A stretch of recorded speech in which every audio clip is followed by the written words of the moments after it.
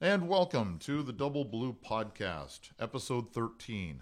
Not a great number if you're a Saskatchewan Rough Rider fan, but hey, we'll never let that one go. Oh, you had to go there. Mike Hogan along with Jeff Johnson, James Wilder Jr., who kind of had a decent game on Saturday against Edmonton, will join us a little bit later on the program. JJ, how are you doing, sir? I'm well. How are you? Good. Now you've had some time to think about it, some water under the bridge after the final score on Saturday evening against the Edmonton Eskimos. Yes. What's your biggest takeaway? Well, I think the biggest one is that the outstanding performance that, James Wilder had. And I mean, I love his response initially. He's like, listen, guys, it's not about me. There were some big holes there, right? That's an offensive line that's creating those opportunities. And then sure, he was making some stuff happen downfield, but it was very exciting to see that unit. Let's not just say one guy, the offensive unit move the ball on the ground as efficiently as they did, engaging in those blocks, opening up those holes, and to see what James Wilder could do. I mean, not only did he run the ball, when the ball was thrown to him, he caught it, and he had a solid game in the pass blocking too. So I think his performance was, number one, that was probably my biggest takeaway. If you want to go back and watch the Wilder 76-yarder again, just watch the offensive line. Don't watch anything but the offensive line. You will see a perfect seal block by Tyler Holmes. Yep. You will see Van Zyl take his guy and ragdoll him down the field about 10 yards. Typical. You'll see Campbell again engage his guy perfectly. McEwen again gets inside, and then Jermichael Dean, the right guard, comes around with a kick-out block. And as James Wilder Jr. said to the media on Monday, Coach Trestman could have run through that hole. And it was what we think the offensive line can be like, because when you look at this group on paper, it's better than sort of the finished product that we've seen this year. And maybe it's just some technique that needs to be fine-tuned by Coach Heimbach, with no disrespect to Mitch and who came before him. Sometimes a different set of eyes can be a good thing. Yes. They can. It can definitely help. They see different things. They come in and make a couple of tweaks. I was most impressed with, the way the guys were getting off the ball. It was great to see them run the ball. You can tell when they're excited. They're excited to do that, right? They're excited to run the football. They're excited to run the football. But I love the way J. Michael Dean came around that corner, how tight he stayed to the corner. So when he when he drops his left foot to get in the right position to wrap around the center, the guard needs to stay tight, and that's difficult to do. Some guys lose too much ground, especially at that size. That affects the timing, right?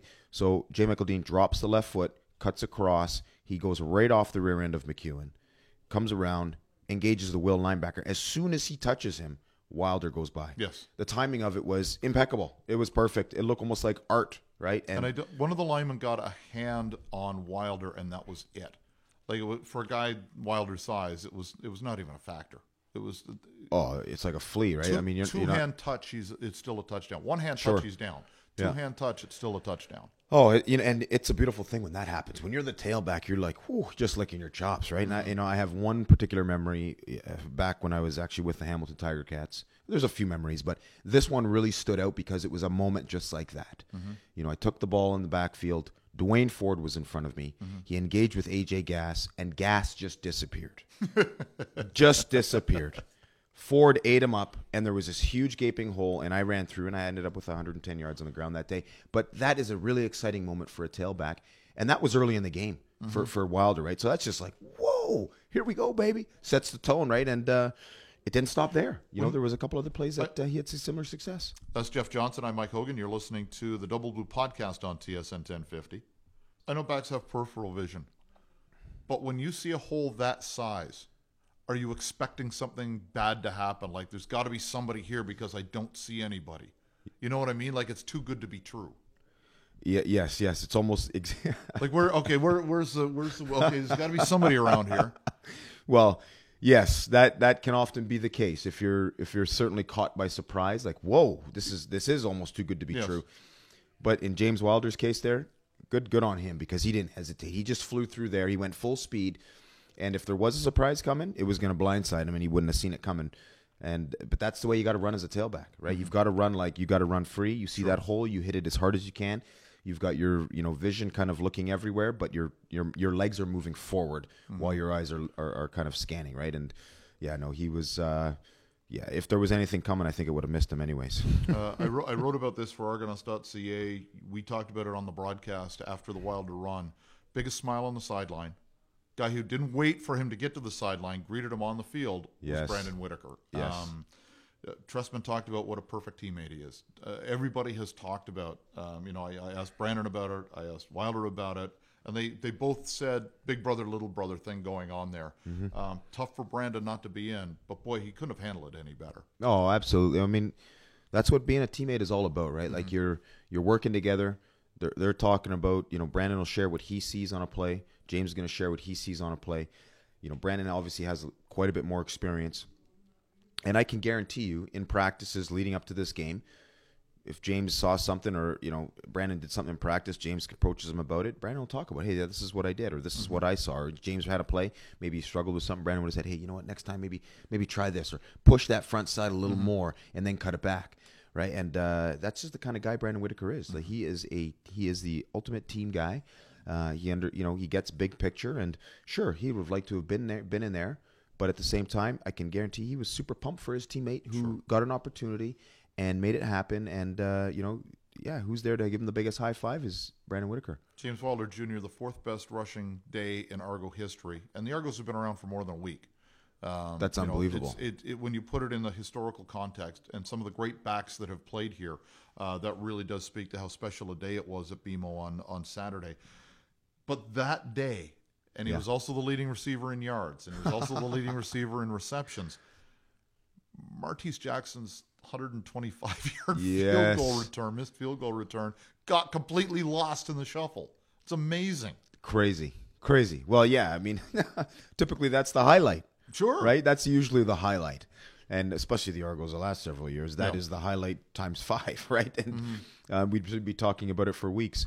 But now it is no question a significant highlight in the game, and it's a testament to how the return teams have continued to work hard, continued to improve, and Martese was trying to get that corner. He kept trying to reach even on other returns. They were trying to set up a wall return, and on that particular one, he got it, and I was really surprised that he danced along he kind of did that little skate along the sideline again. Like he did in Winnipeg. Oh, like he did in Winnipeg. And you know what? Great job by Kevin Iben getting it done on the missed field goal return, because that particular play, in my opinion, you should every single time be able to, on a missed field goal, make it at least to midfield. Sure. If you look at the personnel on the field, you've got defensive players that are, frankly, faster than the majority of, at least half the offensive players. On the offensive side, kicking the field goal, you've got, 7 O-linemen? You got guys in for protection. Yeah, 7 O-linemen and a couple of big offset backs that are slots, and maybe one speed guy, and maybe the holder's a good tackler, right? And although sometimes there's no excuses. That's right. Sometimes that's the quarterback. So there's really no excuses why you shouldn't at least be able to get to midfield. The hard part is getting the buy-in of the defense, because you know what? I've seen over most of the time, the defense thinks it's a playoff. They take a break. And then when the ball's kicked, they watch the ball. And then when it's missed, then they activate. But you know what? Iben obviously done a great job of getting the guys to activate immediately to prevent those guys from getting downfield, allowing Martese to catch that ball, see the vision, see the space, see it develop, beat hopefully one guy, and then it's just off to the races. And I think it was J. Michael Dean that was posted at that corner. It was Wynn. Oh, it was Wynn. Sorry, Dylan Wynn. Dylan Wynn posted on that corner, just kind of sitting there, right, waiting for Martese to come around, and he's sitting around the numbers. And he knows that all those green and gold bodies are going to start coming towards him. Sure enough, they did. And he blocked about 3 guys just by being in one spot, right? As Martese rolled right by him and out the gate. It was beautiful. So here's our invitation to you, in case you're not quite sure or you missed what we were talking about. Go to Argonauts.ca, go back, and you'll find the highlights. And when you watch the Wilder run, the 76-yarder, just watch the offensive line play, particularly the right guard. Just watch Jamichael Dean. And then when you watch the Martese Jackson missed field goal return, just watch in front of the Argo bench, and you're going to see a rather large man wearing a white jersey with 98 on the back. And watch this defensive lineman not crush, but set a great low post pick. Sure. And allow Jackson to tiptoe down the sideline. Doesn't need to be a hellacious block. No. Even blocking like a perimeter, kind of almost proximity blocking, you can block more than one guy, and that ends up being more Get effective. the elbows out, and he took out 2 guys. Yes, the guys have to run around that big frame, right? And if they take the wrong side, Martis is so quick that he's out the gate. Hoagie, one more takeaway I wanted to just kind of address from the game, and it was in the final drive. The fact that the offense went out there was quite a bit of time left on the clock, and they were able to kill it. The Cody Fajardo sneak attack. That was huge. Right? No, we didn't see that coming. Like No. we expected Ricky, and I look up and it's Cody Fajardo. I liked it. And if we were surprised, as guys who occasionally get to practice, Sure. What do you think, Edmonton? Edmonton wasn't ready for that. They're expecting 15 out there. Personnel's going to be a little bit different. Yeah. Cody Fajardo hauls the rear end around the corner and ends up with I think a 17 or 20-yard run. Well, Cody comes out along with James Wilder. That's 190 yards rushing on the ground. Yeah. Who do you think they're watching? They're watching James. Sure. And forget about that quarterback in there. That guy can run. He's pretty fast too, right? So I really like the call to bring in the balance with Cody and Ricky, and they executed well. And you know what? That was I think a good sign of how this team is progressing, because that can be difficult at the end of a game when that game is Edmonton's 8 points behind. Yeah. They're pressing. Their defense needs to do something. So it's not like they've just shut it down. Their defense needs to make a play. And on that Edmonton sideline, they're screaming, we need to do something. So they're getting off the ball hard, I can guarantee it. And the fact that the Argos were able to kill the clock, I think that shows a lot. When we come back, James Wilder Jr., the man of the match, as it were, on Saturday will drop by, and we'll talk to him. Not specifically. We'll get into a little bit about the game on Saturday, but this is more of a get-to-know-you session for those who don't know the Florida State product, who had a spectacular NCAA career, and hopefully for the Argonauts, we'll have one here as well, and he certainly whet the appetite with that game on Saturday. So James Wilder Jr. up next as we continue with the Double Blue Podcast. And welcome back to the Double Blue Podcast. Mike Hogan with you here on TSN 1050 and online as well. Our guest today had not a bad day on Saturday against Edmonton, 190 yards, and led the team in catches, led the team in receiving. James Wilder Jr. on the line. James, thanks for joining us. Hey, thanks for having me on the show. So you look pretty grounded this week. I thought there might be a little look at me, 190 yards, follow the running back. None of that this week, though, huh? Oh, yeah, definitely not. Definitely not, man.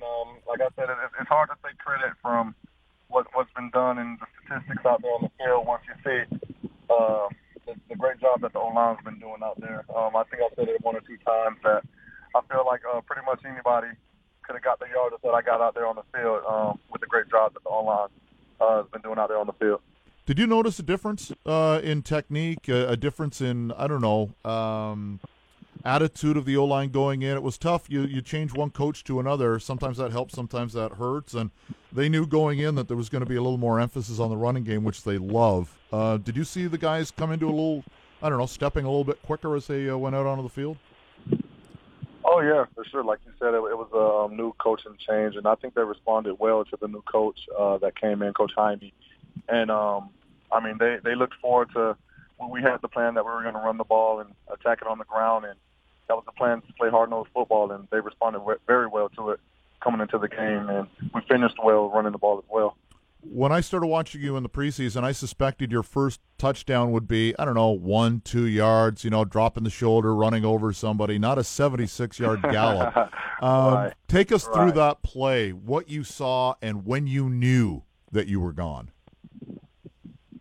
Yeah, okay. Well, we're far away from the end zone, and I see the backside linebacker pinching in, and we've been watching film, and we knew once he comes up to the line, if I could break from the first level of defense, that nobody else would be there. So we had a puller come around, and he had a great pickup block the front side. They sealed their guys and sealed off the edges very well, and I think I had one arm tackle to run through, and after that, nobody was there. It was just running and beating everybody else to the end zone. Jeff Johnson and I talked about this, my color commentator, and he played running back for 14 years in the league. And I asked him, when you see a hole that big, do you almost think that it's a mirage, that you're kind of looking around saying, man, there's got to be somebody here? Oh, yeah, for sure. Definitely. Like you said, when the line makes a big hole like that, it's usually you're looking around like somebody has to be here. It's too good to be true. It can't be a hole this big. But I mean, that's how it ended up being. I mean, I looked to my left, looked to my right. I really didn't see anybody, and I knew I couldn't hold up. I knew I was let me get to the end zone while they got this hole open right now, because those holes can shut down quick. They can close on you quick. So, let me get to the end zone and celebrate with the team, celebrate with my old linemen, and they did a great job on it, and it worked out well. What are you going to do with the ball? I kept the ball. I'm going to put it, take it back to my dad's house. I keep all my trophy cases at my dad's house in Florida, and I'm going to add it to the collection. We talked about this. I wrote about it for the website as well. But for those who didn't hear the full interview, I'd like to talk about your relationship with Brandon Whitaker. And as great as your story was on Saturday, there's also the sad side, which happens in pro football on a regular basis, where a very popular guy is out of the lineup, a new popular guy. The fans all love you, but there's only room for one guy. It's not like you can play 4 running backs at the same time. What's your relationship been like with Brandon, and how underscore how good he was with the change in the lineup? I mean, me and Brandon's relationship is we're very tight. We're very close. He's he's been like a big brother since me coming into this league, not knowing too much about it, not knowing any of the rules, nothing about the game at all. Mm-hmm. Stepping foot here and playing here in the CFL, and with the whole situation that's going on, like you said, you can't have everybody playing. I mean, it has to be somebody. He's not that guy to pout, or look down or talk to me like, oh, that should be me or anything like that. Of course, as a competitor, everybody wants to play. So, I mean, it's going to be a little frustrating, but we've talked plenty of times and stuff, and he knows that's how the game goes. And he was just telling me a story of when he first took a role. I mean, eventually everybody career blossoms, and that's what happens. And we know that we're going to let the coaches make the decisions, and we're just going to, keep our same relationship, not let anything bother our relationship. And still with him, with me being on the field and him being off the field, I mean, he's like a personal coach, and I don't let one thing from him go in one ear and out the other, because he's actually out there on the field. He's been successful in this league for a very long time, so I try to take in everything that he teaches me and put it out there on the field. And like you can see it when the success that I'm having on the field. He's one of the first guys to come chest bump me and meet me. There's no like jealousy or anything going on, and that says a lot about his character and his leadership. There's no NHL hockey in Tallahassee. We get that, where you went to university. But you went to your first hockey game here in Toronto. You didn't go to a game in Buffalo. So let me ask you, what was your first experience like with an NHL game? The first experience was great. The atmosphere. It was the fact that it was a preseason game that I didn't know about, and the atmosphere was how it was. Packed out how it was, and it was a great experience. I was able to catch a fight. I don't know how often that happens in a hockey game, but that was pretty awesome to be able to watch that. And it was a great experience. We had great seats right up on the glass, and I had a great time. It was a great experience. What surprised you the most, sort of knowing a little bit about hockey, but not ever having been to a game live before, especially where you were sitting? I mean, the fans were teaching me the rules as we go. Once I did my interview there, and they found out it was my first hockey game. And I mean, really the fighting, I didn't know. I mean, I knew they fought and stuff, but I didn't know the fans really cheered on. I thought it was kind of frowned upon once the players fight. So I'm like, man, here they go, they're gonna fight.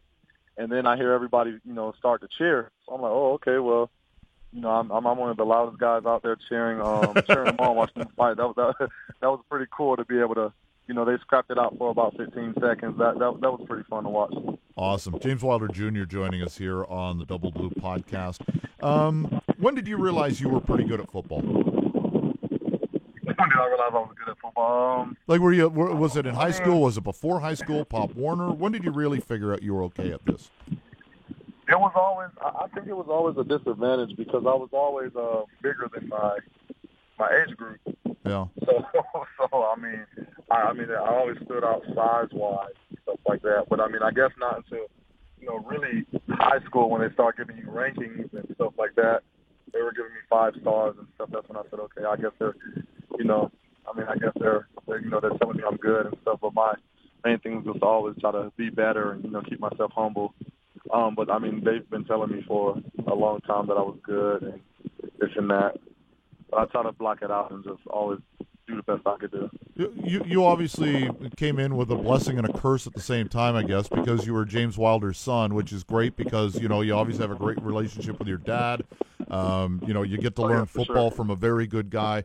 But, you're always going to be looked at a young age as James Wilder Jr. Do you remember the first time that somebody came to you and looked and, you started feeling that maybe you were stepping out from your dad's shadow and people were looking at you as a separate entity, just not the son of a football great? I don't think I made that step yet. I don't think I made that step yet. Definitely living in Tampa, Florida. Since I've been playing football, I don't think I haven't did an interview yet without my dad being brought up or, I haven't made that step to get up out of his shadow yet, especially having the same exact name, same position, same number. It doesn't bother me though. I think it's a blessing to be able to, have not just a father figure, but my actual father being in my life. But at the same time, right?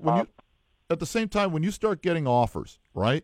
They're not offering the scholarship to James Wilder Sr. They're looking at you as being you, and the talent that you had become. Do you remember like the first time that you went, wow, okay, I'm my own deal here. I'm just not James Jr. anymore. Oh yeah. In that aspect for sure. Yeah, definitely. When you start getting scholarships and stuff like that, it's serious. It's not, nobody's gonna offer you scholarships just because of who your dad is. So that's when I know, okay, this isn't happening just because, my dad. I'm actually getting offers from schools, in everybody, everybody in the States. And that's when I started to realize, okay, they wouldn't all just be giving me scholarships just because of my dad. That's when I knew that I started making a name for myself, which happens to be his same name as well, but a name for myself. How many schools, when they offered you a scholarship, were interested in you as a running back first, and how many were interested in you as a linebacker first? I had everybody interested. I had every offer from everybody except for Texas. And I actually reached out. I remember me and my high school coach, we reached out to him to try to get the scholarship, just to have that accomplishment, just to be able to say that I was offered by everybody in college, and they still wouldn't offer me for some reason. And but I have mostly Florida State offered me for running back from the get-go. Georgia and Alabama were the three main schools. I had a lot more offers at running back. I had plenty, but those were the schools that I felt like very sincere before I even stated that I was going to play running back because, all the way up until my junior year, it was a big question mark if I wanted to play running back or linebacker, me playing both.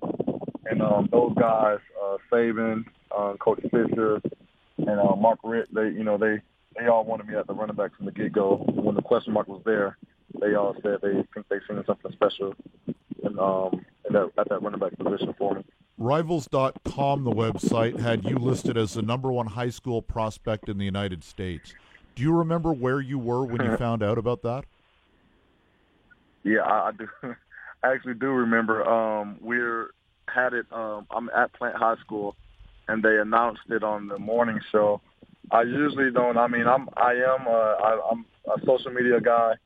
But I didn't look into that. I didn't really know that until I heard it on the morning show. It was a big congratulations.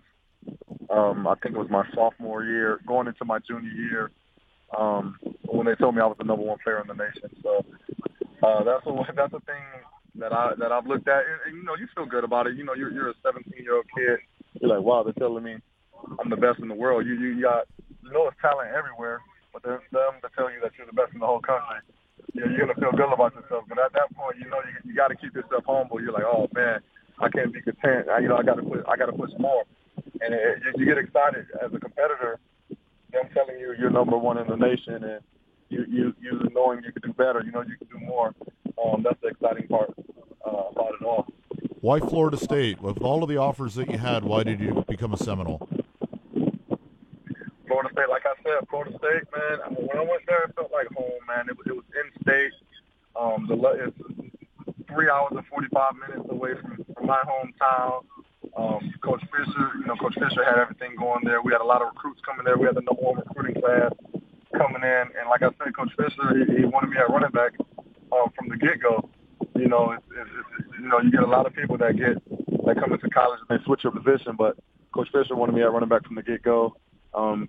He kept his word, and it was close to home, and it worked out great. We got the national championship, but it just felt like home when I visited Tallahassee. One thing that everybody who goes through the NFL grinder, and you got caught up in that as well, guys who are just, are so close to being able to start and yet just can't find that break. And a lot of them come up here and they play and they go, man, I got my love for football back coming up to the CFL. Do you find yourself in that spot right now? Oh, yeah, for sure. I mean, that's the biggest thing that I wanted to do. You know, like you said, I went in the NFL, the first team that I've been on. I'm behind 2 second-round draft picks, and you know how that goes. It's like no matter really almost what you do, the team's going to get their money worth out of those guys first before you really even get your shot. And the second team I've been to, I was behind a Pro Bowler and some more great players as well. Not taking anything away from those guys, but they're great players as well. And I was just like, man, I just need to find my image back, and I'm ready to start having some fun again. You know, even when I was on the teams, I wasn't playing much. You know, I just want to find my love for the game back again. It's been a long time. I love this game. You know, I'll live and die for this game. And once I came up here, I found it. I mean, even when I first started off, it's only special teams, but I have no problem with any position that I'm playing on the field. I'm always a guy who just always loved football. I grew up my whole life playing every position, so I really never categorized myself into one position until I was forced to. But now since that happened, I mean, I just love playing football, period, at any position. Final point before we let you go. You've got Montreal this week. We wish you luck. But now that you've run for 190, we're going to expect this every week. Oh, yeah, for sure. I already know. Yeah, everybody. If I come up short of 190, it's going to be a flop. So my main goal is just to make sure I don't flop and keep trying to put up those high numbers, man. Like I said, I mean, we're very confident with our run game. That gave us a big confident boost in our run game, and that's exactly what we needed coming into a big game like this. And right now we're taking it day by day, and we're working on everything we could do to make sure we can keep this run game going. And well, like I said, it's on my shoulders again to see how, see what we could do with the run game again. So, I mean, I take the challenge to not come up short and let that be a lucky game, as some people would say, and stay consistent with it. Whether it's 190 and all those receiving yards, or whether you're a decoy and everybody else is getting fed, hey, a win's a win, right, partner?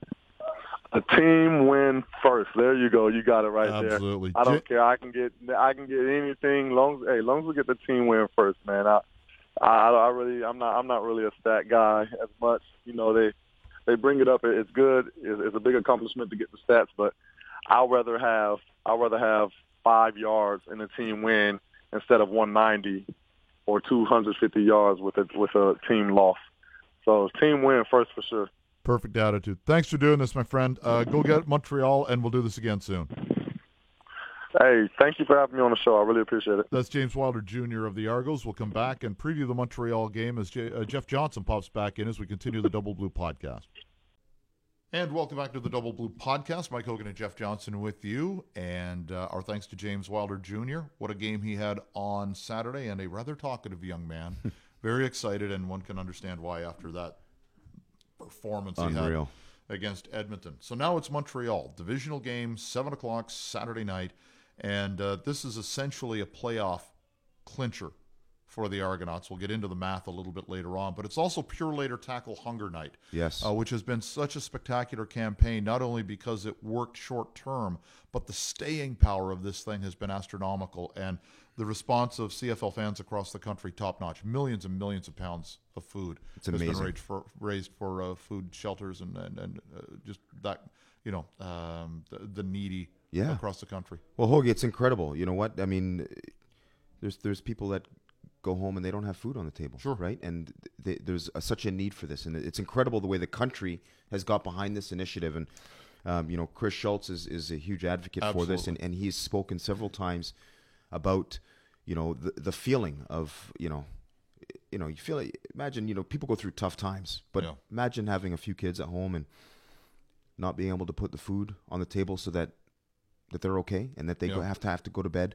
hungry. Yeah. Like I can't, I'm very thankful that we're not in that situation, and I can't imagine how I would feel having to be in that situation with my kids. I went through that situation once when I was single. I can't imagine having to do that with a family, and it is a vital part of our community. And if you're coming to the game on Saturday night, just throw some non-perishable food items in and bring down a bag or two, and just be proud that you're able to be associated with such a fantastic venture. Montreal comes to town. Montreal has made a coaching change in midstream. Doesn't often work, but Kavis Reed is in, Chapdelaine is out. You were through two of these, right? Mm-hmm.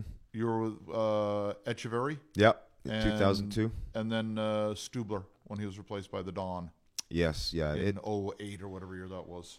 It can be very difficult, Hoagie. Yeah. I mean, it can be very difficult. You take a coach out, let alone two coaches. Mm-hmm. Thorpe's out as well in Montreal. Which stunned me. To be honest, it baffles me. Yeah. I mean, that particular case, and we can talk a little more about that after, but just considering his track record on defense. But yeah, it can be very difficult to internally, from a support team, being able to implement the next, game's playbook. Are you going to, move away from the offense and defensive schemes that the previous coaches had implemented? How are you going to adjust those formats and implement them, call the game with the same knowledge that those coaches may have had? Mm-hmm. How do you often, and one thing that Adam Rita did when he took over back in 2002, he didn't take over, but he became our offensive coordinator. Yes. And he did a great job of just simplifying things. I remember, him walking into the room and said, guys, we've got we've got some coaching changes, and I don't want to reinvent the wheel here. Mm-hmm. He's like, to be honest, I'm going to be upfront with you. I did not understand the offense as well as I'd like to right now, because in the best case scenario, we can keep the same offense and keep rolling. Mm-hmm. He's like, but I don't know it well enough. So he's like, so I'm going to make it very simple. But he went essentially back to basics. He went with about a dozen or so, 20 plays that were simple. Guys could remember them. And to be honest, we went out and won the next couple of games. So I think it was a smart move going back to just, simple, go back to fundamentals and finding something that the guys can grab onto and they can still be successful. But the other great thing in that instance, and this is not a knock on Kavis at all, who's another incredibly likable dude, but Adam Rita had the perfect personality to come in and make that adjustment midstream, because he was easy going. He had a bite when he needed to, but for the most part, he was pretty easy going, and he wouldn't panic. That player's coach kind of thing. And yeah. Just, okay. Everything's good here. That's right. And lead by his demeanor. Yeah, he'd pull a guy up under his wing and say, listen, we've got this. Grab the leaders and say, guys, I need you to get behind this right now. Mm-hmm. This is what I'm trying to implement. If I can get you on board, and if with you on board, you're going to help me pull everybody else on board. And if everybody, at least, if you can get 12 guys on offense, 12 guys on defense, and 12 guys on special teams, mm-hmm. believing in what we're doing, regardless of whether it's a good plan or not, if they all believe in it, you got a good chance of being successful. So Rita was very good at that, very good at reaching the guys, and our transitions were, that one was not too difficult. So as we, full disclosure here, if you're listening on TSN 1050 on Saturday afternoon, we're putting this together before Friday. So we don't know what happened with the Friday night games, but yes. So we don't know if the Argos are 1 or 3 points behind Ottawa heading into this game. We do know, though, that they are 4 points ahead of Montreal. And with 6 games left, this game becomes vital. If the Argonauts can win, they win the season series, and all of a sudden you're up 6 points with 5 games left. Alouettes are done. They're done if they lose this, because they're not good enough to put that kind of winning streak together. And, they would have to count on the Argos to lose out, essentially. Yeah, this is it's a huge game, Hoagie, and because of that fact, makes them very dangerous this weekend. Okay. Right? It makes them very dangerous this weekend. Again, regardless of their coaching changes, them knowing that this could potentially be it for them mm-hmm. is going to have them, given it, right? And sure. I believe we're expecting Durant possibly at QB. That's right. As early indication in the week was that they were going to stick with him instead of making the flip to Drew Willie. But I would assume, and I hate the term, how long is the leash on the quarterback?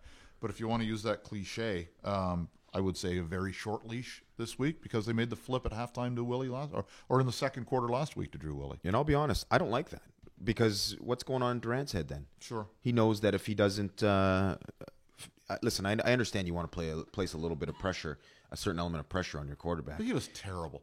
You know, Darian Durant's he's had a really good career in this league, and I'm sure he's got good days ahead of him as well. Yeah, but Hogue, is that all? He was terrible. Is that on all? Sunday. Is that all Durant's fault though? There's a lot of different things going on. Understood, right? But there were a They lot of changed, open They receivers. changed the offensive coordinator. Yeah. They're changing the plays. They're changing. You know, things are. His reads are changing. Right, the receivers are. Who knows? Yeah, it might have been open, but were they open in the right spot? Right. And again, that's why, you know me, when there's an interception, I never blame the quarterback. I never blame the receiver, Right. because I don't know what the play call was. Right. And I don't know if the receiver didn't get to the right place, the quarterback threw the right ball. The easiest thing to do is blame a quarterback because he's the last guy to have the football. Right. I will never blame a quarterback. I will never blame a receiver.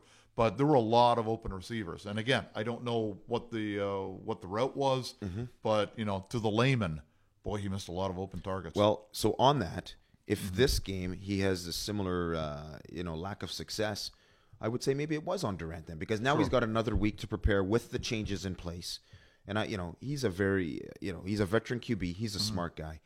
If anyone's going to pick it up, he's going to pick it up. So again. If it's a repeat performance, like kind of to your point, he probably does get a quick hook because maybe it is partly on him, right? But at the same time, with another week to prepare, I bet you he's a little more successful this week, and I would expect the Owls to be decent on the defensive side of the ball. I don't know what we can expect there because, in my opinion, they got rid of one of the best defensive coordinators that has part of the CFL for a long time. When you look at Montreal's problems, and this is to your point, when you look at Montreal's problems over the last few years. Yeah. Has it been with the defense? No. And they made some. That's how they've been winning. And they've made some questionable personnel decisions. Sure. And the Argonauts are very happy that number 48 is playing middle linebacker after being released first day of camp. Yeah. Thank you, Montreal Alouettes, for Bear Woods. Yes. I still don't understand that. I understand the concept behind it, but you better be sure. Sure. Right? They wanted to go younger. They wanted to go cheaper. And you have to be sure if you're letting somebody who's coming off a season where he was the best defensive player in the East. Yeah, you know what? The younger, cheaper, that's great. I understand that.